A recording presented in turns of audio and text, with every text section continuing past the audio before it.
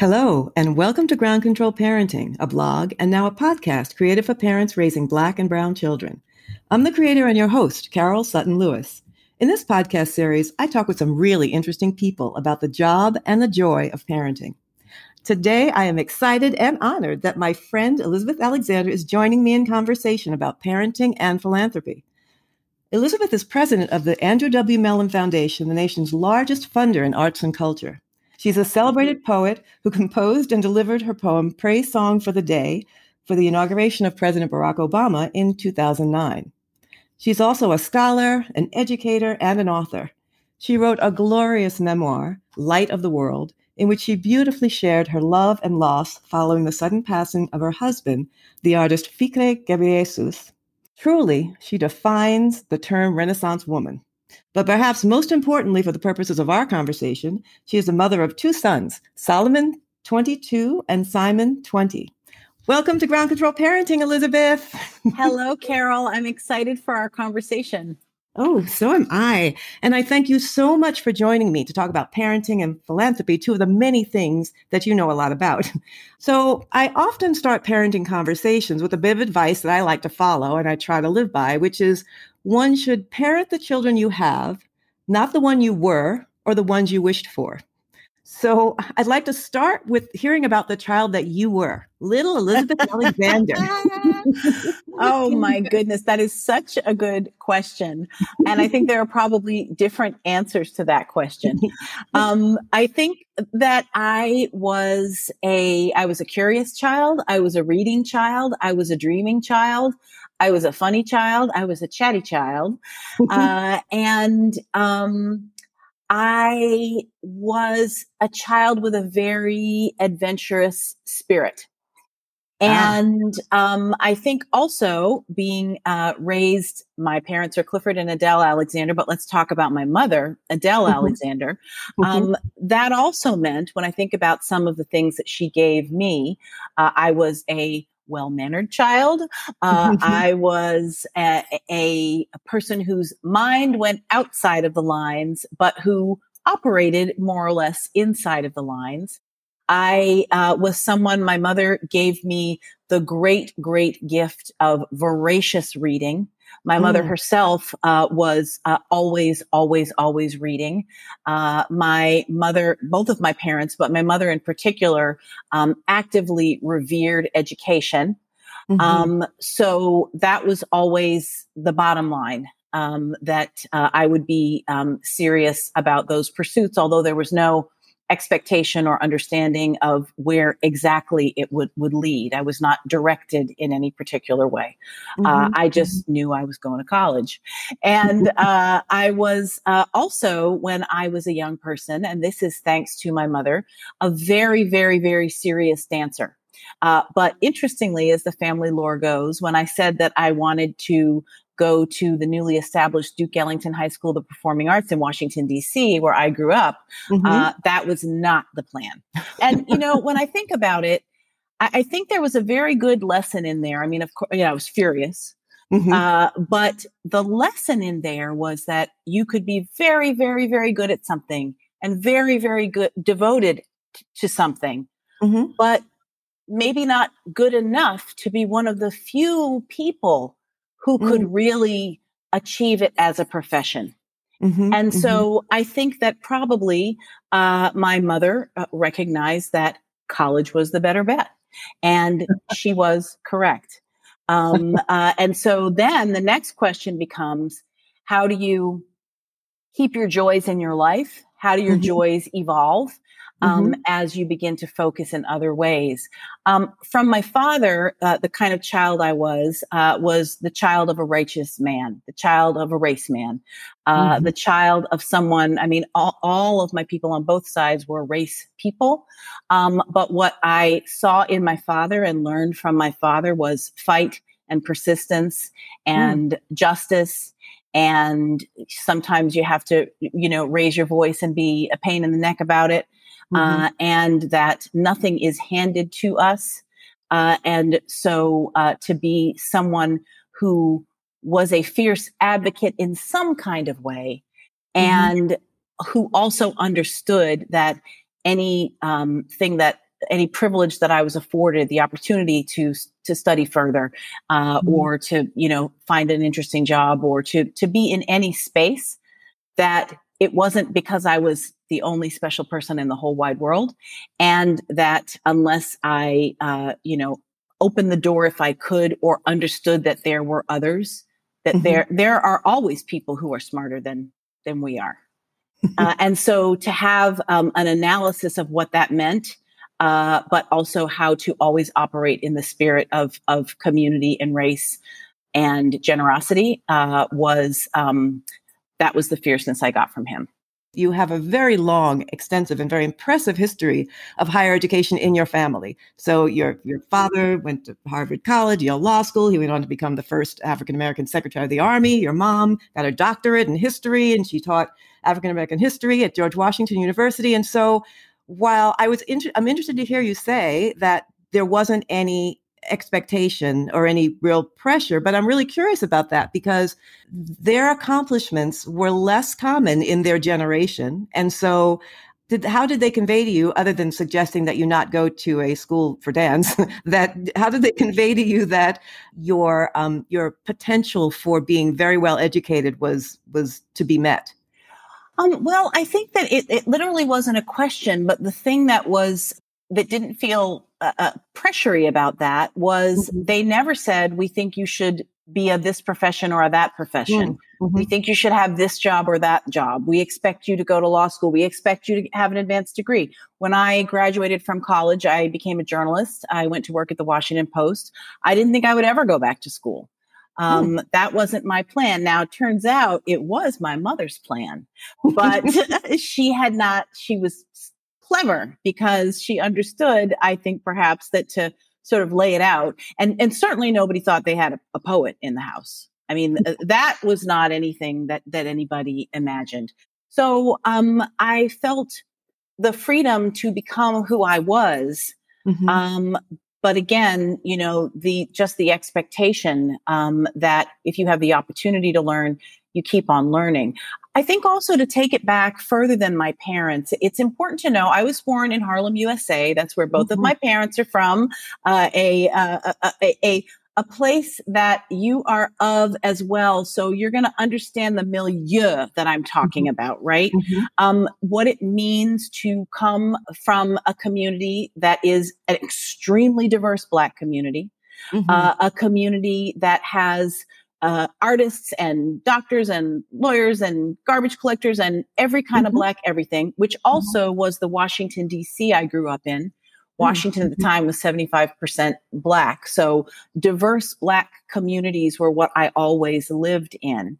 And to my grandparents in Harlem, and to my great aunts and uncles. And, these were people who were doctors at Harlem Hospital, and the artist Charles Alston, who painted the murals at Harlem Hospital. And my grandmother was a social worker on the maternal side, who worked for many, many years at the YWCA. And my paternal grandfather was the building manager of the YMCA in Harlem, the great and storied Harlem at Y. 135th Street? Wow. Yes. And then was the first and longtime building manager of the Riverton Apartments.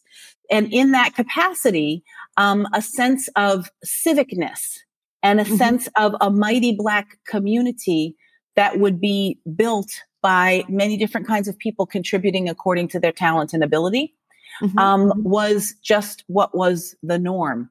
On the education side, on my mom's side, it goes back even further. I mean, her grandfather was one of Tuskegee's founders, its first treasurer, who helped build the school along with her grandmother, with Booker T. Washington and others. And so even though by the time I, in college, read Du Bois and read Booker T. Washington and said, like, up from slavery, I don't, that's not me. Who is this Negro? To think about these people who were born enslaved, creating institutions for people a generation out of slavery is something that I didn't think about a lot growing up, but I certainly think about it now that I'm charged with the work that I do at the Mellon Foundation. Oh, absolutely. So here you are. You're an academician. You're working at Yale, I believe, before you had your sons. Is that correct? Before you got married and had sons, you certainly have been in academia before you got married and had sons. Yes, I earned a master's degree in creative writing at Boston University, where I studied with the poet Derek Walcott, and that's where I discovered I was a poet and became very serious about that. The next step after that master's was, okay, she wants to be a poet, but there is no job called poet. So what will she do? And at the time, from my college years, I had become very, very excited learning about African American literature, learning about women's literature, learning about all of the incredible tools and discoveries and archives that were being unfurled in the late 70s and early 80s.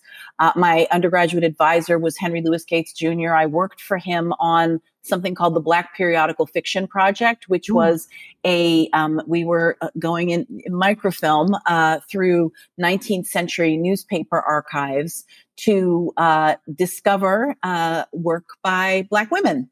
And so having exposure to archival treasures and helping tell a story about Black creativity that was otherwise not told would have been lost was amazing. So after I had that master's degree, I thought, well, if I got a PhD in English, I could, and if I went to one of the few places where I could study African American literature deeply, well, that would certainly be interesting.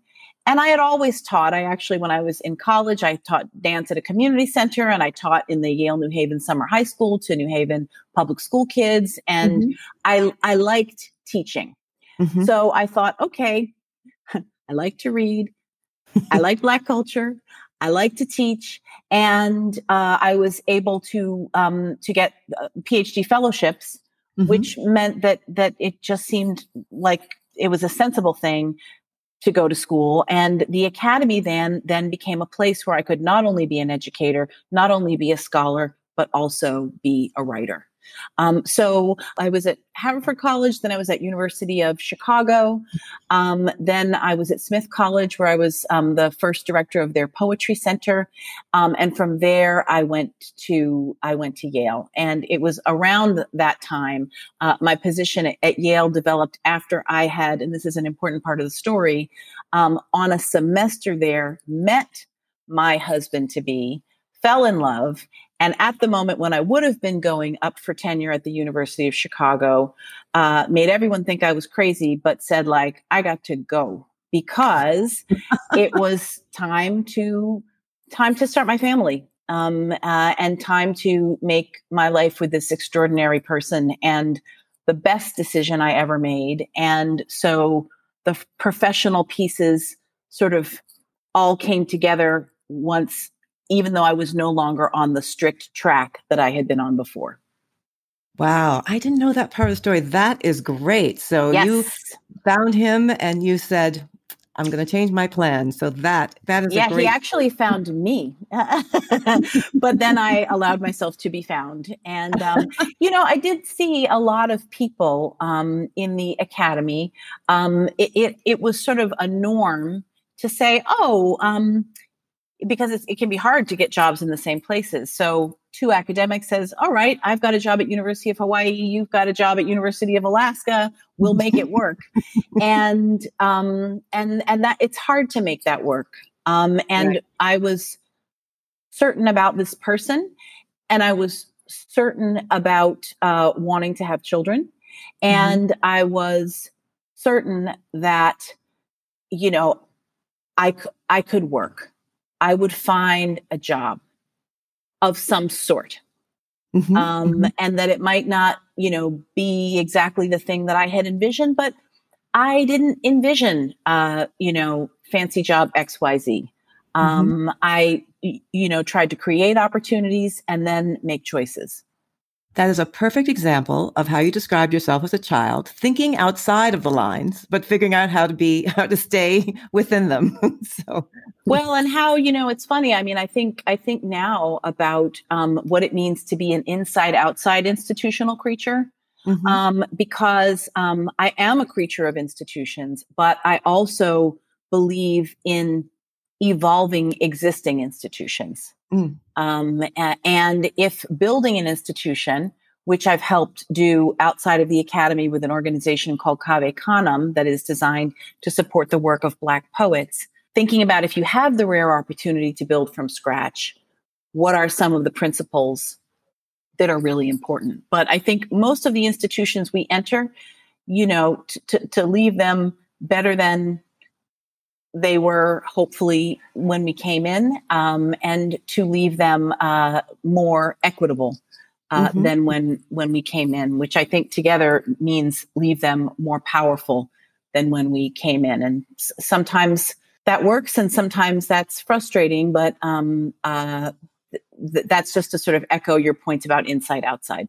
I want to back up just a little. And now that you have not only been very well educated, but you have had a tour of some amazing universities across the United States, you have these two children. And so you're steeped in the college world. What is your perspective on how they should view learning? Were you able to squash any expectations you may have had as to how they would approach being educated?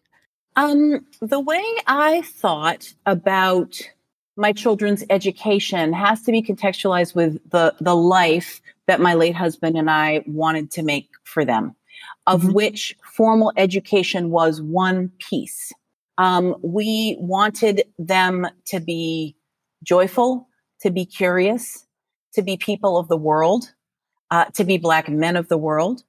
Their father came to this country he is from Eritrea in East Africa. He left there during the war as a refugee and lived in Sudan, then lived in Italy, then lived in Germany, then came to the United States and spent most of his adult life in New Haven, some of that time in New York. So, and we had on his side family all over the world. Family in Africa, family in Europe, family all over the United States. And the reason that those people were scattered was because of war and history and colonialism. So, and their father spoke 7 or 8 languages. And those languages were a part of a story of, he had a knack, but also, as you know, on the African continent, people tend to speak many more languages than we do here. And then there, of course, is the story of what happens when you do migrate. If you go at the age of 16 on foot from Eritrea to Sudan, Arabic becomes helpful. If you go, he was schooled in Italian because of its colonial history.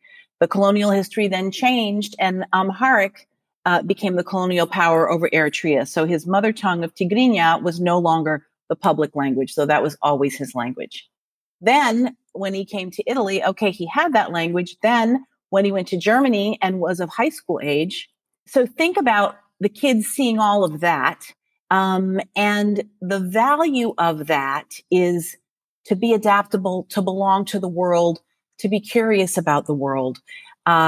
Their father had been through so much growing up in a time of war, but he had also grown up in a very, very, very magical home and a very, very rich and beautiful family and extended family context.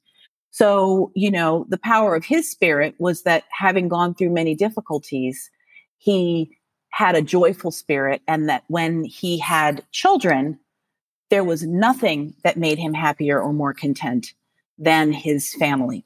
So we tried to make a magic garden for them to grow up in as well. That was what we wanted. There was always music and there were books and they had their own library. And we had, friends. Our friends were many different kinds of people, but many of them were creative people. And when we invited people to come visit for dinner, then we would say, spend the night. And then we would say, okay, let's hang out the next day. Mm-hmm. So there was a sense of time and being with people and learning from people. When friends came from far, far away, sometimes they'd come and stay for a really long time, which was something for me to get used to. But it meant that they were growing up in an environment of generosity and all of this before they ever went to nursery school. I think that what was nice about the choice to stay in New Haven, where at the time, though a painter, my husband and his brothers owned, they were restaurateurs, and they owned a kind of legendary and very special New Haven restaurant called Cafe Adulis, and Ficre was the chef. And so New Haven was a wonderful place because nursery school is a walk away. Campus is a walk away. The restaurant is the walk away. The studio is a walk away. And it was a controlled environment in the best way. It was also an environment where, there was tremendous stratification and questions of race and class were ever present.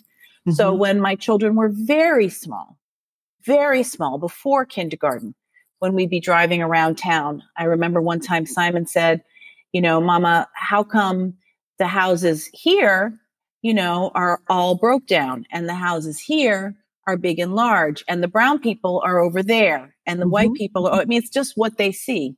I see a cloud, I see a balloon, I see a dog, right. They just noticed. So that becomes an opportunity to teach. So all of this is to say, when we were choosing schools for them, and I remembered, being fretful as one is, you want to make the right choice and you apply, and are we going to get into the school that we like, and how do we decide? And many of the schools were not as diverse as we had hoped for. I remember my mother saying, make the best choice you can, but she said, they do live in your house, don't they? By which she meant you're not just giving your children to the school. Right. You are still the primary influence on your children. And also I think that one of the things that I learned from Ficre, who, in another set of political circumstances, probably would have had a PhD in something, had his education not been interrupted. He did end up with an MFA from the Yale Art School, but not, in sequence. What I saw in him, and actually, which is a part of how I'm made as well, is we both revere autodidacticism. We both understand that the classroom is not the only place where you are educated and that you have to read out of the syllabus, read outside of the classroom, augment, follow your curiosity, learn. And so that was not only the world that we made for them, but also a philosophy about how to approach even a fantastic education, is that there's always more. Wow. That is wonderful. That is wonderful. I would like to bottle that up and pass that on to parents everywhere. What a wonderful approach to teaching and learning. So, and your sons have gone on to college, both of them, and they're thriving and happy scholars. And so it worked. I mean, you were able to convey to them so much about the world. So that is great. Well, they're pretty, and I'll just say, I'm about them, is that, so my oldest son, Solo, as we call him, graduated from college and is working, for Brian Stevenson at the Equal Justice Initiative. And what I'm really proud of, I'm proud that they're kind people, happy people, healthy people, that they love Black people, that they respect women, more than respect women, that they are, through and through to the bone. They are feminist young men. I'm proud of, they have grace. They show their love. They show their affection. They're devoted to each other. So there are a million things I'm proud of. But I mentioned Solo's work to say that, they both have a sense of culture and community, and they both have a sense of service. And so that's what I am proudest of. So that in Solo's work, he's combining working with some of the incarcerated people who the organization serves, and also with some of the historical research that's very much a part of the museum and the memorial and the whole output of EJI. So it's that whole combo that I think is pretty splendid in both of them. Wow, that really is. So you have actually taken us down the path to the next question, and that is, I want to turn to the concept of building a village, which you've already talked about in terms of the village of friends that came to see you and stay with you. So when you read your memoir, A Light in the World, it's clear that your husband, your family, your sons in New Haven, you thrived in the midst of a family, a village of family and friends and neighbors. And then after his tragic loss, you moved to New York with your sons and almost you created another village almost physically by moving very close to your parents. And I'm a huge proponent of the concept of the village that helps to parent. Can you talk a little bit about the importance of the villages you've built and then how you went about creating them? It seemed as if it was intentional. I mean, this was a plan. Yes, very intentional. And I think, I come from, my blood family is very small. I have one younger brother, 2 years, and my parents were both only children. Oh. So I grew up without cousins, aunts, uncles. And my brother and I always, one of our childhood promises to each other was that we would make cousins. We always said, and we had this whole idea, like cousins, they seem to be the most special people in the whole world. But I think that, what that always meant was, because there were very, very special people who were family friends, that the thing that I wanted to do is not make a fetish of blood family only. Mm-hmm. And to say that extended family, as you say, village, chosen family, that's how we get all the way through this life. That's how we get all the way through this life. This is a reality of the generations. If you think about the beautiful practice in often in Black communities of being auntie, to many, many, many different people, which for me, I've been lucky enough, so I have actual nieces and nephews. I got a lot of them from Ficre's side. He was one of 8. And then there were also other ones who weren't direct nieces and nephews, but they were of the right age to be auntied. And that we were the ones, he did something very different by marrying out. And by settling in the U.S. So that we became, and we were 2 artists. So, for the kids who felt like they had to choose a certain path, right? Right. We were the ones who said, well, there are a lot of paths. I mean, we respect people's parents, but I think it's very important to have those other folks who say there's more than one way to do this. Absolutely. I was the auntie who said, like, for God's sake, it's okay to cut your hair. Don't tell your mother I told you. It's just hair.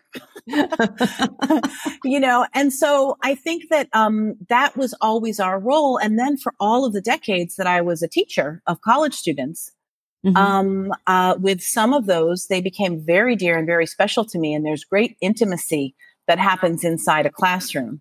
So I have generations of former students out there who, we have love between us. And we still exchange ideas. And I think also, thinking about what does it mean in Black communities to think about what we would call queer family, which means, I think, not only families with queer people in them who are actually in our families, but also chosen parts of our families. And to say that, that's the same auntie or uncle as anybody else who might have children of their own, which I understand because I was an auntie quite some time before I was a mother. And I think that we all, like, yes, motherhood is a true and sacred thing, but we all give to these children. But if we think about queer family as also meaning it doesn't have to be 2.5 children, a mother and a father. And that we have to understand that there are also times in our lives where we really are comadres with people, where we are really doing it with someone. That, my children were 11 and 12 when my husband died. So that meant that parenting, like, yes, I am their mother. I single mothered them, but it was happening with other hands involved. And I think of the shape of our family as being a queer family in that it made its own beautiful flower. Absolutely. I can't tell you how important it is that I always talk about this, that families, even if they're large families, make room for aunties and uncles. You need that third party. You need that person who your child can go to if they can't go to you. I mean, you need that. That's right. That's right. And also just to say that also for me, that's how I got my girls. I mean, nothing has given me more joy in life. Nothing gives me more joy in life than my sons. But I'm so happy that I've had lots of borrowed daughters. Yes. It strikes me that the concept of the village becomes even more important now with respect to our young people, our boys in particular, and the concept of mental wellness. I'm particularly concerned about how our children stay strong mentally in the face of the 1-2 punch of the pandemic and the social injustice which has raged over the past year.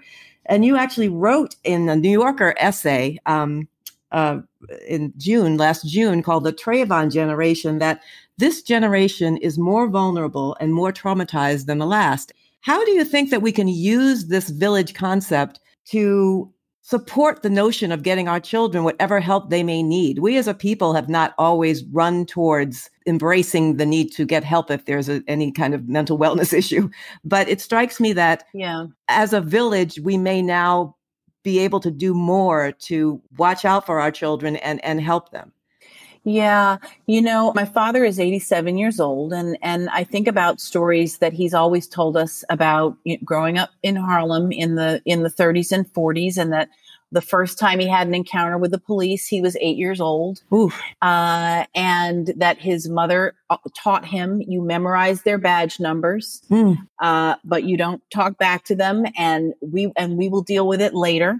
Which was an extraordinary thing also for a Black mom in the 30s and 40s to say, I will go down to the police station. I will confront these police. But that was my grandmother, Edith McAllister Alexander, who was extraordinary. Wow. So, so I think, as we know, being over-policed, racism, disproportionate violence, all these things are not new.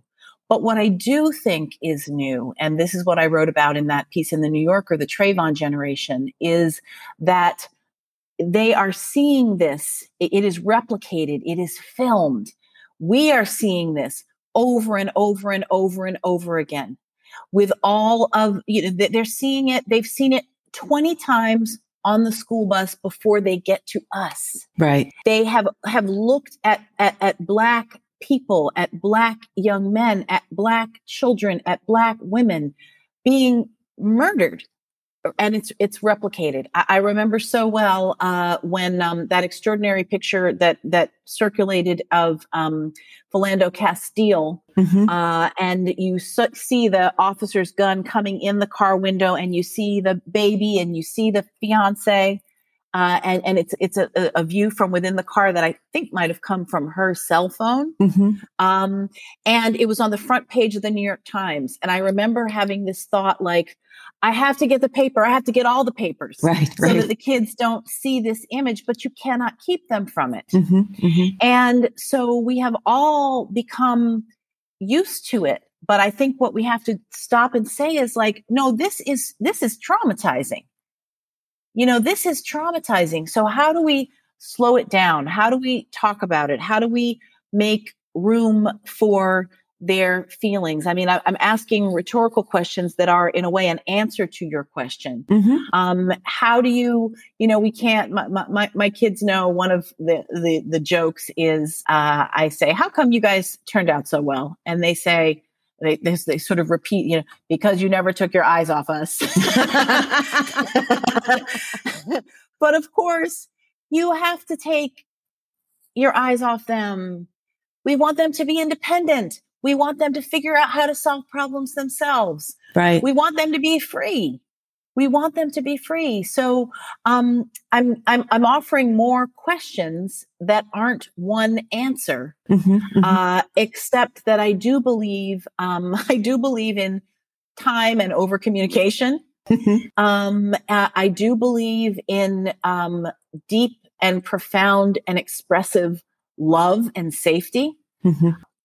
I mean, I think an old trick that's a really good parenting trick is, when you can, make your home the home that people make it welcoming for the kids to come visit. Absolutely. I would always say, I will cook for them. Mm-hmm. I will cook for them. I don't care how many kids you want to have. And so in that moment where, I'm sort of puttering around and we finished eating and they're having their own conversation and everyone is fed and it's, and you kind of come in and out of it. Mm-hmm. Mm-hmm. I think, providing a safe haven. Absolutely. I think really, really makes a difference. Sometimes in those moments, I have taken a kid aside or followed up with a kid who, we didn't get to finish the conversation about the breakup or about, the job they're looking for, or about the course they failed. Yeah. Yeah. Or about their fears. These are young Black men for the most part. They're the things that they fear. So I just think making time and space for them, it's gotta do something. Oh, I absolutely. I agree. Those are great suggestions. And I love the cooking for them. It's the equivalent for people who live in the city, for the people that get in the car and drive their kids places. You're in the front driving and they're in the back. But if you have them at your house and you're cooking and they're just in the other room, comfortable being themselves and overhearing, and just, it is the best thing. I absolutely agree. Yes. Finally, I want to just turn to sort of the global village concept, and that is to your work in philanthropy.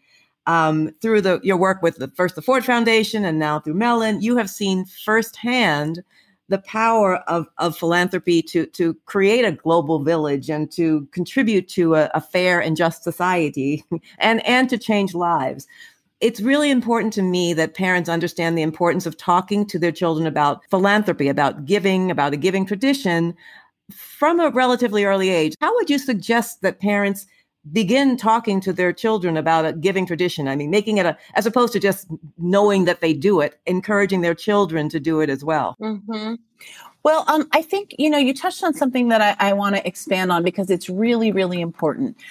I think that the traditions of generosity and giving that are very much a part of Black communities, I think we need to talk about it on a continuum with philanthropy. Mm-hmm. I just about don't know a Black person who hasn't helped pay for the education of another child, related or not, before we even got to our own children. I don't know a Black person who hasn't tided someone over. Mm-hmm. I don't know a Black person who doesn't have people in their extended family who don't need certain kinds of help at certain points in time. Mm-hmm. Then, more specifically, when I look at my own family, I think about one of the things that Fikre would do whenever people would come, all these people I talked about who would come through town, he would take them to the bookstore.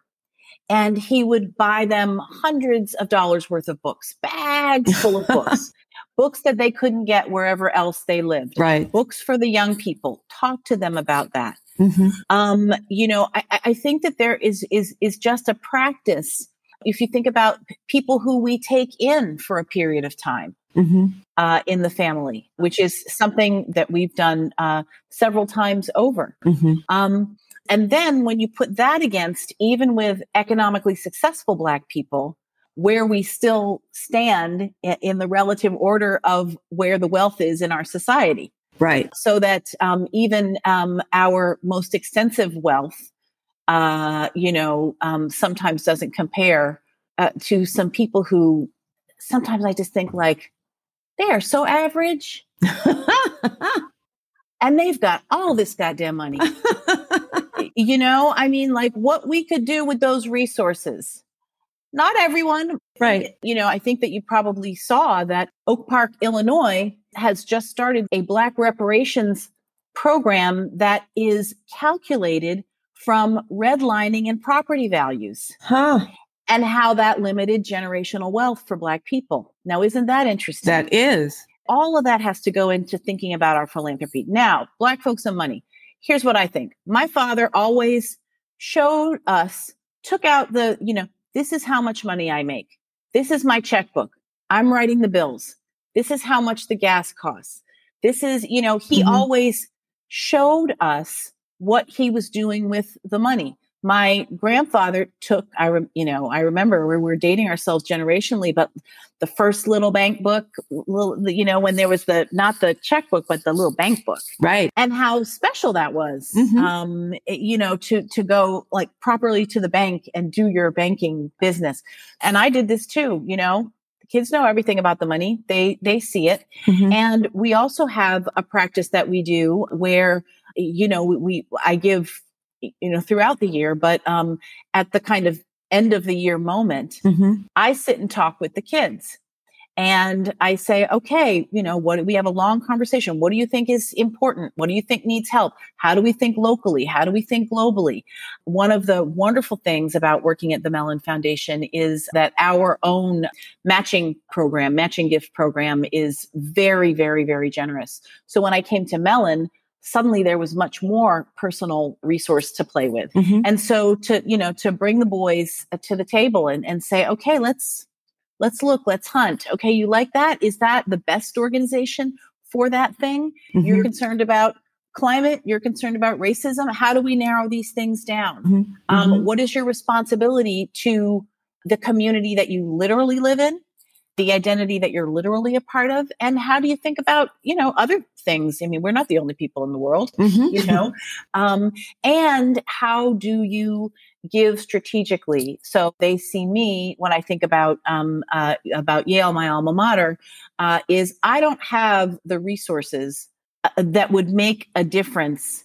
I can't write a check big enough to dent like the general Yale, right?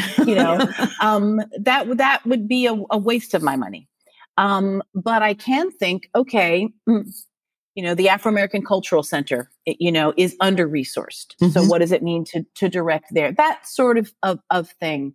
And I just think not mystifying money is really important. Perhaps it became even more important after their father died, and I was able to say to them plainly, "Okay, here's what I know I can do. I will educate you. I will educate you as far as you want to go. I will always be generous to you, but like once you're educated, then you have to support yourself. And like here's the math." And so I think that's good. I mean, I think that's actually good whether you have the resources or not. Absolutely. For kids to know clearly where their responsibility begins. But I think just being very, very transparent, I have found is the way to go actually about most things with them. I don't overshare, but I do think, my goodness, if we don't teach them about money, yikes. Absolutely. I'm glad that you mentioned that it's this philosophy is independent of the amount of resources that you have, because all children should understand the way that finances work from an early age, so that there's no emotion. I mean, there's no shame, there's no anything. It is what it is. You pay the bills, and that's right. What money's for. And the power of philanthropy, the power of the concept of giving, and it can be giving of time, it can be giving of money, but the ability to make an impact. To your point about how you decided to give money to Yale, you can, with a relatively small amount of money, make a big impact. You can gather with your friends and everyone can give a small amount and it makes a bigger impact. But if targeted giving to a problem that your family decides that it wants to solve, even if it's something as simple as something in your neighborhood that you want to make better, is a means of developing philanthropic thinking. I mean, I think the concept of compassion and empathy are so important for us to develop in our children. And what better way than to get them, as you have done with your sons over time, and to get them to just think about beyond themselves on a regular basis, to think about first how money works so that you understand its power and its limitations. And then secondly, how to use it to make an impact, which, it's such a cliche, but it's so true that you actually, by giving, you help not only the person you're giving, but you're really helping yourself. That the feeling of being able to help someone is is so great and can't really be replicated with any other way. And I think also, Carol, it's a life skill too. So I'm pleased now that the kids are a little bit older, everyone can feed themselves. Everyone can clean their space, clean up after themselves. Everyone, there are life skills that are just a part of being a responsible grown-up person. Elizabeth, I am so happy that you have been here with us today to talk about parenting and philanthropy and all the valuable lessons that I've gotten from this conversation. And my kids are grown, so. Oh, well, we're still parenting them, aren't we? Oh, absolutely. Absolutely. And so before we go, I am just going to ask you to please play the GCP bonus round, which I ask all of my guests to play. And hopefully there are two very brief questions. And the first one should be pretty easy for you. And that is, I'm so excited. A game. Yes, I hope I'm nervous though. No. You will be fine. And the first question is, please tell me one of your favorite poems. And you can name your own by all means. But I wouldn't. I think what maybe one of my favorite poems is Gwendolyn Brooks's Third Sermon on the Warpland. Ooh. And it's what has the incredible repeated refrain in it. Conduct your blooming in the noise and whip of the whirlwind. I love that. I love that too. That is great. And second question is 2 favorite children's books. And they can be from your childhood or books that you like to read to your sons.